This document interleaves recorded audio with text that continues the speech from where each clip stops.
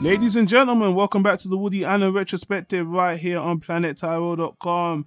I'm your host, Donald Wonder, and I'm joined by the master of unpopular opinion, the man of supreme awkwardness, the arsehole of the millennia, Simon Rad. The master of the correct opinion. You forgot about that part. No. It doesn't matter if it's popular or not. It's just the right one. I said it right the first time. Speaking of which, in Simon's name, last time he spoke about the movie 2015's An Irrational Man, who I deal with all the time on this goddamn podcast. Guys, if you missed that discussion, I'll put a link in the top right corner of the YouTube card. Go back and listen to that. In fact, if you haven't noticed, we've been reviewing every single Woody Allen movie. Goddamn, we've done over 50 videos or recordings, whatever you want to call them. Go back in our discussion. Annie Hall, Interiors, Crimes and Misdemeanors. Jesus Christ, we've done it all. Believe it or not, we've done it all. We're closing the gap. We're nearly at the finish line. And we're getting to a very recent movie. But before that, guys, do not forget, spoilers. These movie discussions are always spoilers. Watch the movie first before we get into it and spoil it. And Simon, if you don't mind, as always, why don't you introduce today's movie and then we'll get into the nitty-gritty. Oh, yeah. And I'm really looking forward to this one because after so many reviews, we're so close. We're actually at last year. Well, not last year, 2 years ago, because it's 2018 now. It's early 2018, but still. But we're in 2016. Can you believe it? I think most people even remember all the promotion that they did for this movie because this is the first of hopefully many to come from Woody Allen's collaboration with Amazon Studios, his new distribution deal. So hopefully we can reference this as the beginning of a, healthy partnership. But the movie's called Cafe Society. I know, what a shock. Woody Allen tackling the problems of white people as usual. Or maybe not. Maybe this is much better than you would expect. At least it was for me. But if you don't know about it, or if you don't remember it, because even with all the advertisement Amazon put behind it, you were one of the many people who skipped this one in the theaters. This is a Woody Allen period piece set in what many consider the golden age of Hollywood. It stars Jesse Eisenberg, who's a returning Woody Allen surrogate, as Bobby Dorfman, a young Jewish boy from New York who basically is fed up with working at his dad's shop as a basic assistant and wants to move out to LA. Now, Steve Carell plays his uncle, Phil Stern, who is not exactly beloved by Jesse Eisenberg's dad, being the rich uncle to Jesse Eisenberg's character, Bobby. I believe Steve Carell is Bobby's mom's brother, but he takes him under his wing anyway. He's a very busy man, very tough to see, but eventually he lands an assistant job there to do petty chores, deliver letters, and so on and so forth. But in the meantime, on his weekends, he's being shown around by Steve Carell's assistant, played by Kristen Stewart, a longtime collaborator for Jesse Eisenberg. They did quite a few movies together. They did Adventureland and also American Ultra, and of course this one. Mm-hmm. The rest of the cast is also pretty damn good. There are some highlights here. Parker Posey from the last film, An Irrational Man, returns here as Rad Taylor. I'll talk about a cameo for my name. I never heard that as a first name. You also have people like Anna Camp, who was on True Blood, as a small little cameo role as the lovely prostitute Candy, who has one short comedic scene with Jesse Eisenberg's character. Yeah. But you also have a ton of other people. I mean, you have Corey Stoll, who a lot of people know from House of Cards. He was recently an Ant-Man as the villain. I forgot what that character was called. It wasn't too memorable. But Yellow Jacket. Whatever. But he's a terrific actor. He was Hemingway from Midnight in Paris. He plays Bobby's brother, who's one of the best characters in the movie. I mean, this guy is a terrific actor when he's given like a really elaborate character, because he's a great character actor. He's in a wig. He has a completely different accent, a completely different attitude. He even has unique facial expressions here. Really embodies this gangster type character and brings that whole subplot of the movie of him doing dirty business and getting rid of people. And they're really getting their value out of that cement machine. I'll tell you that. Because almost every scene he's in, they're throwing somebody into the cement. I like how many times they went back to that scene. It was comical. Oh, yeah. Yeah. And Yeah, he is hilarious, but basically, what's the mold between all these subplots and all these colorful characters? Well, the mold is love. Sooner or later, Jesse Eisenberg can't help but fall in love with the lovely Kristen Stewart, who really, she became a very good actress over time. A lot of her early performances were monotone, but Woody being an actor's director, she already shines in this movie. She doesn't do a lot of her usual shticks of looking exhausted or looking bored or emotionless or emo or depressed or whatever. She really is just a painting, I think. Like, she's painted as this very innocent and kind of, I would say, full of life, ray of light. You know what's funny? Life. I kind of disagree with that. And just for a little aside, because I think her whole, I think she still radiates this kind of, she does look sad and emo, but a credit to her as an actress is she overcomes that. And when I saw her in this movie, I actually still think she kind of oozed this kind of, that kind of dreary attitude people did like about her that was in Twilight. But she's such a good actress. She owns it, and she actually convinces you that she might look that way, but that's not who she is. And I think in this movie, it works really to her advantage. So I still think she looks like she's kind of tired and drony and stuff, but I think her acting surpasses her face.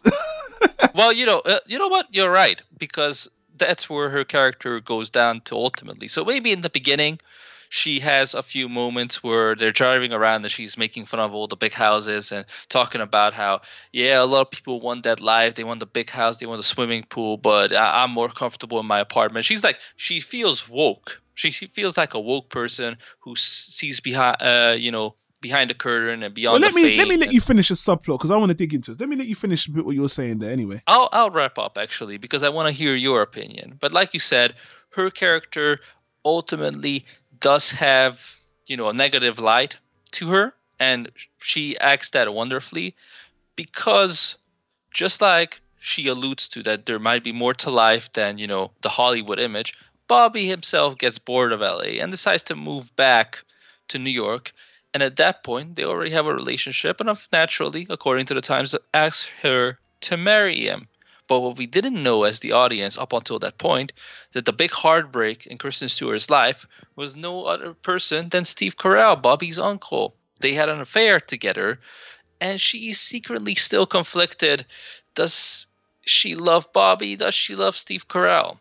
Where is she going to end up? And when Steve Carell leaves his wife, that provides a bit of a conflicting situation for her. And she decides to stay while Bobby goes back and turns his gangster brother's gangster joint into a successful nightclub using some of the connections he made in LA, and becomes a high society member himself. That's why the movie's called Cafe Society, and finds a newfound, not as passionate, but more appropriate love in the beautiful Blake Lively, who plays Veronica Hayes, I believe. And that's all you need to know. And please jump right in. You know what, man? I'm a sucker for these kind of love stories, especially when it's, unrequited love or something kind of gone wrong. And I like... You mean things mimicking your own life? Yeah, Simon, because every time we talk about any romance, you bring this shit up. Fuck you. If you go back to the Manhattan, discussion, you jumped on me for this shit. And yeah, I know this is the thing, man. First of all, man, people talked a lot of shit about this movie that, it's not good and this, that, and the other. I was very surprised how much I enjoyed the movie. It's not a perfect movie, but as I just said, I'm a sucker for this kind of love story. It doesn't turn out the way you expect, in a sense, but the thing I like and appreciate the most about the movie is everything is handled with a level of maturity that I was very surprised about. And let me emphasize what I say maturity, because there's a lot of movies where they do romances about love triangle, stuff like that, and they're very hokey and they're very soapy, and you've seen them before. This one, in the first half of the movie feels like it's almost in two halves. The first half of the movie, where Jesse Eisenberg comes to LA, to Hollywood, and he's trying to make a life for himself and he falls in love. This is a very optimistic story, and it ends up being with a love triangle. And the way that love triangle evolves could have been its own movie. I've seen this movie before. It's very predictable. But even the way that unfolds, the kind of heartache and betrayal, it was done in such a... actually, Woody had a kind of a twist on it, because it's like two of the characters didn't know that they were in a love triangle with each other until near the end of it. And when they both found out, you would think the movie would go in a direction where it would play into it and make it some melodrama. But no, it doesn't. The movie's like, you know what? This is the situation now. Here's a love triangle. What you gonna do? And it doesn't end well for Jesse Eisenberg. And then that's the first half of the movie. And then I was kind of like, wow, we're not even halfway through the movie and this has already happened? What's going to happen? And then the second movie is obviously when he goes back to New York and he does his Brothers Club thing. And I just like the maturity of the movie. And I think I'm going to have to give it to the actors that just do it so well. Jesse Eisenberg, I really think he did well in this role. At first, he was mimicking that Woody Allen persona a bit I didn't like. But as he went through his heartbreaking moves, I thought he got better as the movie went on. And as for Bella, she was absolutely phenomenal. I thought she was the best actor in the movie. She was alluring, sexy. I just think she's been a fantastic actress. Everything after Twilight she's done has been really good, and she really does well in this movie. And here's the thing: people that watch this movie might not like her character, but everything she does, she actually explains it, and she's not just a straight up bitch for what she does. She made a choice, and it was believable. So I didn't hate her. As for Steve Carell, because I'll let you talk in a minute, I thought he was okay. I know he's tried to diversify himself, like in Foxcatcher. He tries to do more dramatic roles, and here it's okay. I mean, he's done the best he could. He was in, let's not forget, he was actually in the other Woody Allen movie. For a second, he was a cameo in Melinda. He was actually Colin Farrell's tennis buddy for like 2 minutes. You might have missed it, but second time in the Woody Allen movie. But he's fine.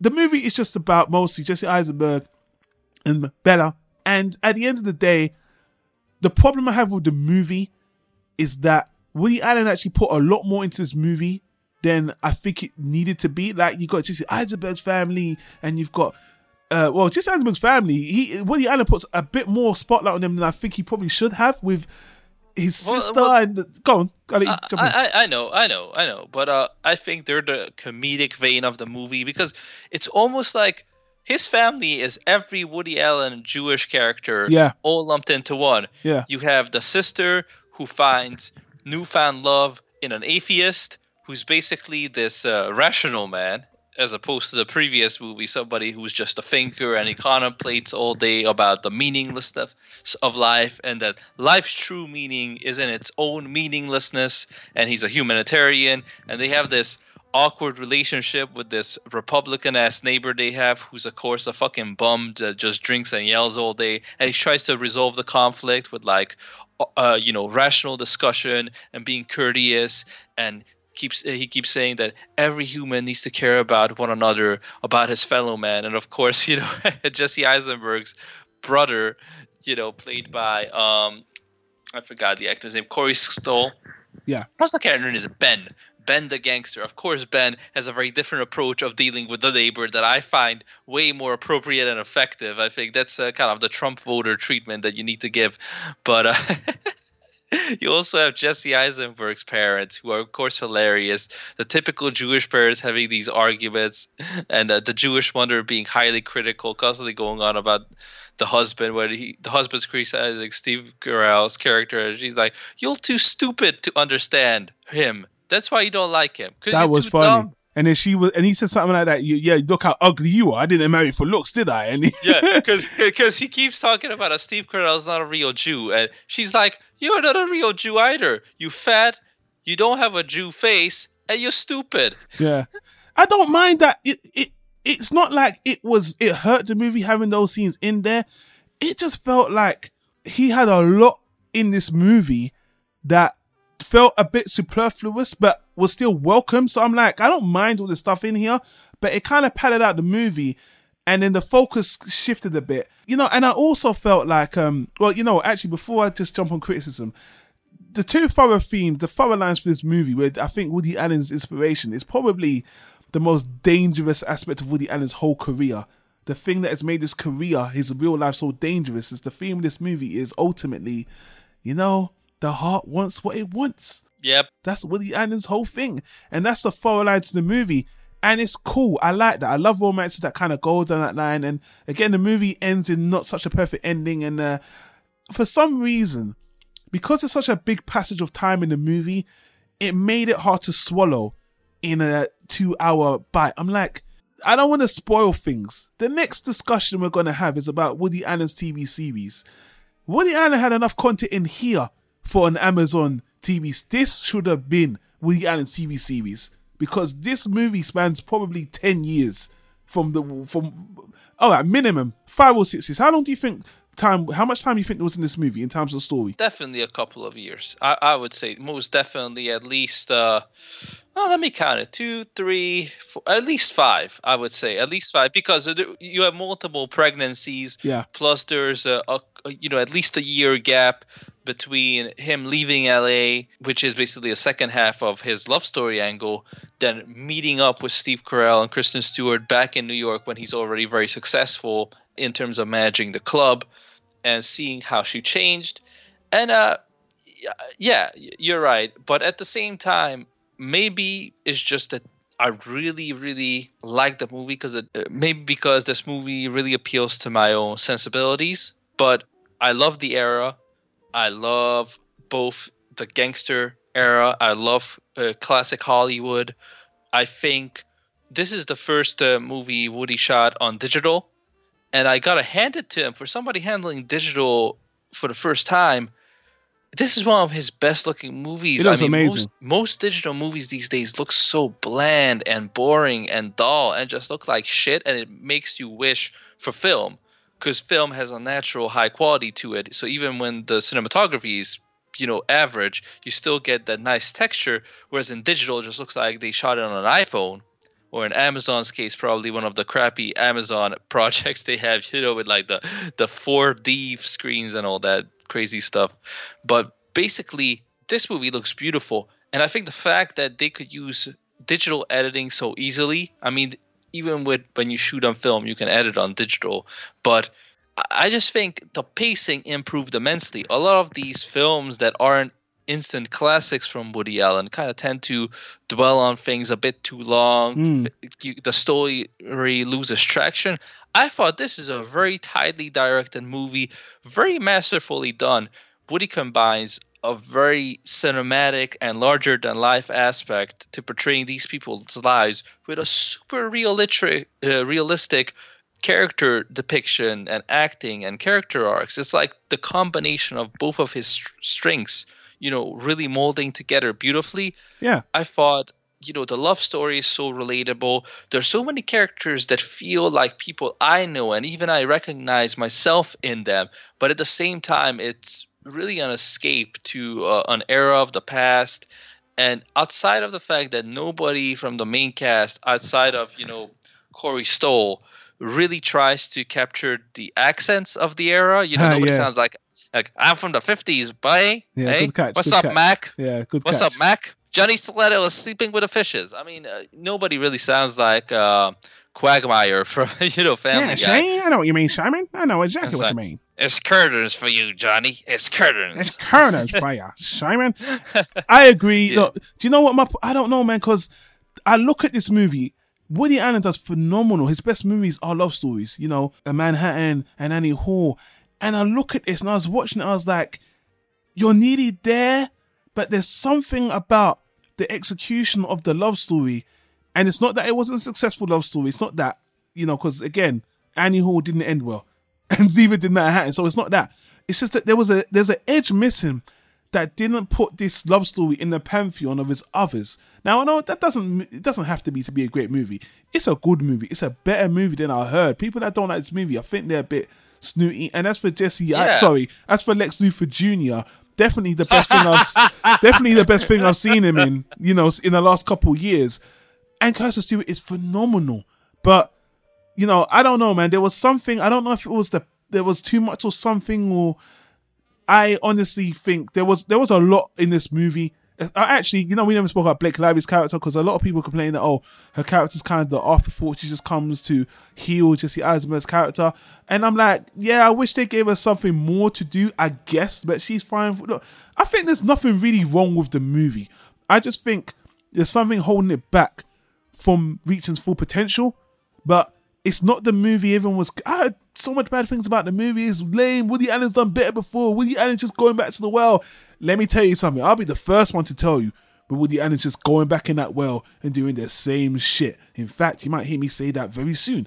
But this time, it was good enough. It was not unique enough, but he had that idea with the heart wants what it wants, with not an unrequited love, with a kind of a failed or a what if relationship, and it did work. But by the end of it, I was kind of like, didn't land in the feels exactly, but for me, this movie was just good enough. And I know I'm being an arsehole even nitpicking the movie this bad, but considering what I'm saying about the movie, that's a lot better than what other people are saying. I think this is a good movie. I actually really enjoyed it. I'm surprised people dislike this movie to the extent they do. Yeah, man, I didn't understand any of those criticisms. Like I said, the movie had a lot of promotion and hype behind it. Obviously, with it being a period piece, Woody having more money to play around with, and it seemed to be, having a good launch. At least here in the UK, it seemed to be the right movie for the right type of audience. They even released a lot of scenes online to promote it. It seemed to be getting traction, and then it kind of disappeared. There was people they didn't come back to it during the Academy Awards season. No. And maybe it was already the controversies kind of coming back out into the open. I really suspect that none of these actors come out, from my knowledge so far, to denounce Woody Allen, especially, people that probably are under fire like Jesse Eisenberg and Kristen Stewart, because they're still boycotting everybody who ever worked with Woody Allen. These two, I'm glad you brought up. These two haven't said anything. I think they're actually still supportive of Woody Allen. So from what I can see, they haven't jumped on the bandwagon. So respect to them. And to be honest with you, I'm probably even more positive than you are. I really enjoyed this movie, and I was very pleasantly surprised that I just had a great time watching it, even when, the second half comes in, when Kristen Stewart's character becomes everything she made fun of earlier in the movie, when she was the woke character who saw beyond, the image of Hollywood and the empty shallowness of it, and becomes a shallow housewife herself.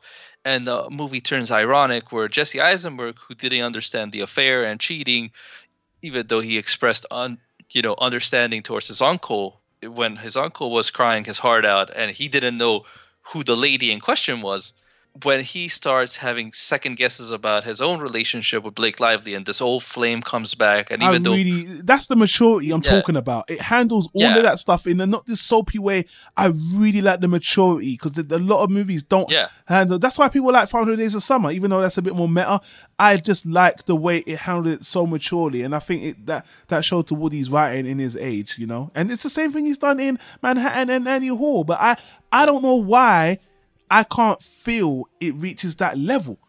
But here's the thing. I've been thinking about this because I enjoyed it, watching it so much. And the movie does cut off. It has this ending where it doesn't go into the melodramatic of, will he leave his wife? Will they get back together? Is it happy? It's just like they both reach a point of their lives where they realize they still have feelings for each other, but they're already tied into engagements. And they're kind of just unhappy because the hearts wants what it wants, and sometimes it wants someone else.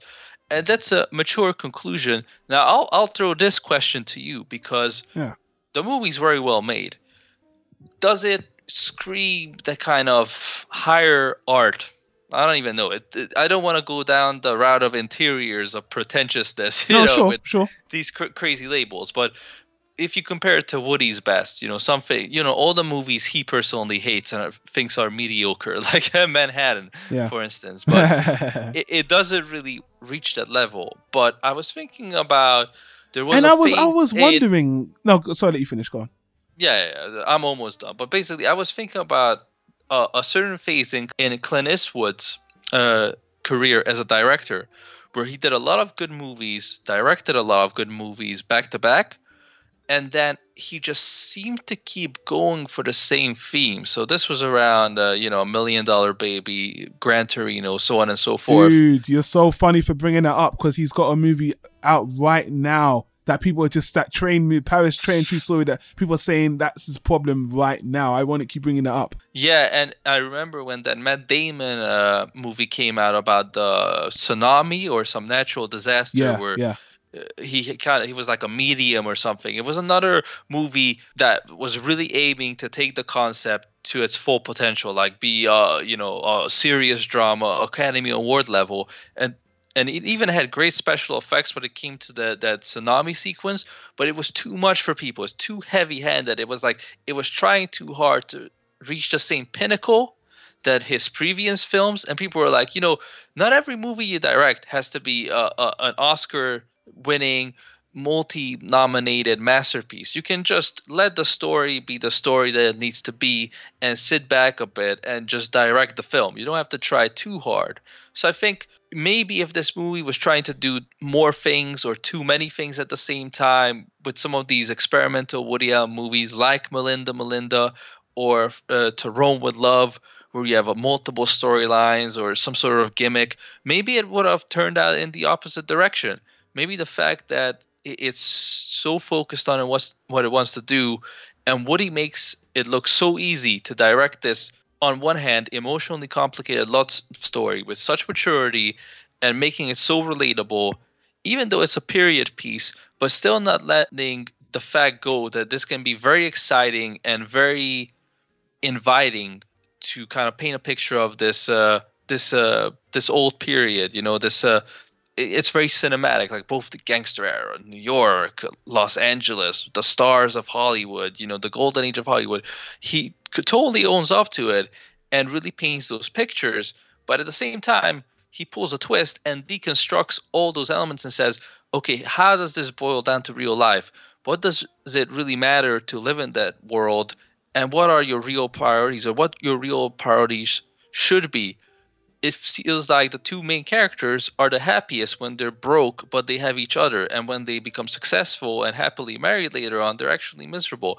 Even, Ben, my favorite character, the motherfucking gangster, even his storyline wraps up super realistic, where they actually arrest him. He gets the best lawyers, but he still gets convicted and ends up in the electric chair. Oh, please tell me that joke that his mum said when they were talking about it, like, he's converted to Christianity, and his dad's like, yeah, because he wants to believe in the afterlife. And what did she said something really fucked up. Because they didn't know how deep he was into the game. Yeah. So she was like, first it turns out he's a killer, then he converts to Christianity. Yeah. So he's a murderer and a Christian. I don't know which one's worse. What did I do to deserve this? That was funny. And then that's when the dad was like, yeah, but he wants to believe in the afterlife. She's like, so what? You just die, you go. You die. What's the problem?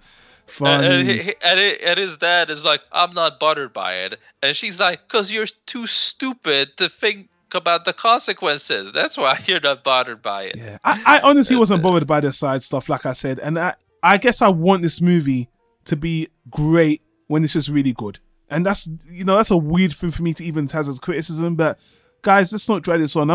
There's no need for me to tail off anything you said, Simon. You really much said it all. I've got nothing much to say except for going on the review scores, looking at it. This is really weird because I'm on Rotten Tomatoes right now, and actually, this is the best reviewed Woody Allen movie since Blue Jasmine. It's 70% on the Rotten Tomato meter. It's over 50% from the audience score, the people's. But the reviewers are still like, people are very disappointed. At the end of the day, I think, again, people are holding Woody Allen up to his own high standards. Actually, I think the most ironic thing is I think people are actually being Woody Allen. Like, the movie's whatever. They criticize the movie as bad as he would. It's on that. Yeah, you think it's great. I think it's shit. But it's not Stardust Memories. It's not as good. Nobody has a fever dream about a dead rabbit. It doesn't have that high art and that elegant artistic twist to it. Yeah, man, I do want to end on saying this, man. I don't say this a lot in the retrospective, even with the movies I love, but you know what? I actually want to watch this movie again because I'm a sucker for these kind of romances, and for some reason, I feel like I would get more from watching it a second time. It's just how I feel. And this is, for me, surprisingly, a high recommendation. Saying that, do I think it's in his top 10 Woody Allen movies? Probably not. Or if it is, the near bottom of the 10. But I really enjoy this movie. And for me, it has high rewatchability, which I have not said a lot if you would listen to me in all these discussions. Oh, yeah. And I'll second that. To me, it's very enjoyable. And it's definitely one of the best films that came out in 2016. I think that's what's really missing in Sure. terms of the perception of this movie. That, okay, Woody Allen has done quote unquote better movies or more commercial movies or films that are easier to kind of praise and hold in high regard. But compared to everyone else, this is still really, really good. Yeah. You know, compared to a lot of movies that came out in 2016, this is much better and, you know, really deserved a higher spot. I think we're just used to, especially I think between the second half of the 2000s and the 2010s of Woody doing experimental movies in between and then coming back with a home run. So when he does something that's actually just really, really good and really enjoyable, you're like, I don't know how to rate this movie or how to really approach it, because on one hand I really had fun with it, but on the other hand, is this another match point? It's not really match point. Yeah. But then again, what is? You know, Yeah. so to me, it's a victim of its director's own success or own high caliber standards, but Yeah. on its own, as a 2016 drama / comedy, I guess light drama, it's really freaking good. I really recommend it. This is a beautifully shot movie, a very well told story with some great acting. And again, you know, Steve Carell, he's trying to diversify his character. He was good in what was that Wall Street movie about all the assholes? About all the assholes. Oh shit! It's got a one-word title or something. There's something or see, we're both blanking on it. Ryan Gosling and Christian Bale. with your girl, you don't even want to defend Tonya right now. That's a different discussion. Stop with the spoilers to a different discussion. Well, Margot Robbie, yeah. Yeah. I forgot it. I just keep thinking about Moneyball with Brad Pitt, but it's I not know Moneyball. it's got a name like anyway. Whatever, guys. Listen. Yeah, and he was good in Foxcatcher. So again, Yeah. he's a treat in here too. Point is, well directed, well told, well acted. This movie's a treat. It's really fun to watch, and I think even though it doesn't have a big Hollywood ending or a happy ending in the traditional sense, it's still a good romantic movie to watch with, you know, a significant other. So Sure, 100%. And you know what, man? Amazon were very happy with this because they were like, Woody, the first time you're with us, you give us a gem. Critics, audience like it a lot. He probably made a lot of money. I didn't check on the budget right now, but you know what, Woody? Not that much. All right. But you know what, Woody? Amazon, we are Amazon. We've got this TV section that we're trying to rival that big company Netflix with. So why don't we give you another fat check and you write us a TV series? And let me tell you something right now. I'm not getting into too many spoilers, but I wish Cafe Society was that television series. And if you want to find out why in more detail, check out our next discussion, because we are going to be talking about Woody Allen's Amazon series Crisis in 6 Scenes, just to complete this retrospective. So on that note, I'll leave you guys hanging and say thank you for Simon for joining me on another recording right at the finish line. It was good. I'm actually glad we got to do this for movies like this, because I missed this in theater. We were going to watch it and then I don't remember, but somehow we got sidetracked and missed it in theaters. Maybe because nowadays they put movies out for like 2 weeks and then it's gone. Yeah. Done. Well, the movies that, you know, if it's not a superhero movie, then it ain't going to be there for more than fucking a week. But on that note, guys, the sad truth is, and I'm no one being hyperbole when I say this, we might even never get another Woody Allen movie in the theaters if things go a certain way. So stay tuned, guys. Subscribe to the channel if you want to follow us on the retrospective. Don't forget, we've got the playlist there for the Woody Allen retrospective. We've got the website woodyallenretro.com. Thank you for listening, guys. Again, just thanks for all the love, support, this on the podcast. We'll leave it at that, guys. We're near at the finish line. And until then, we'll see you on the next recording.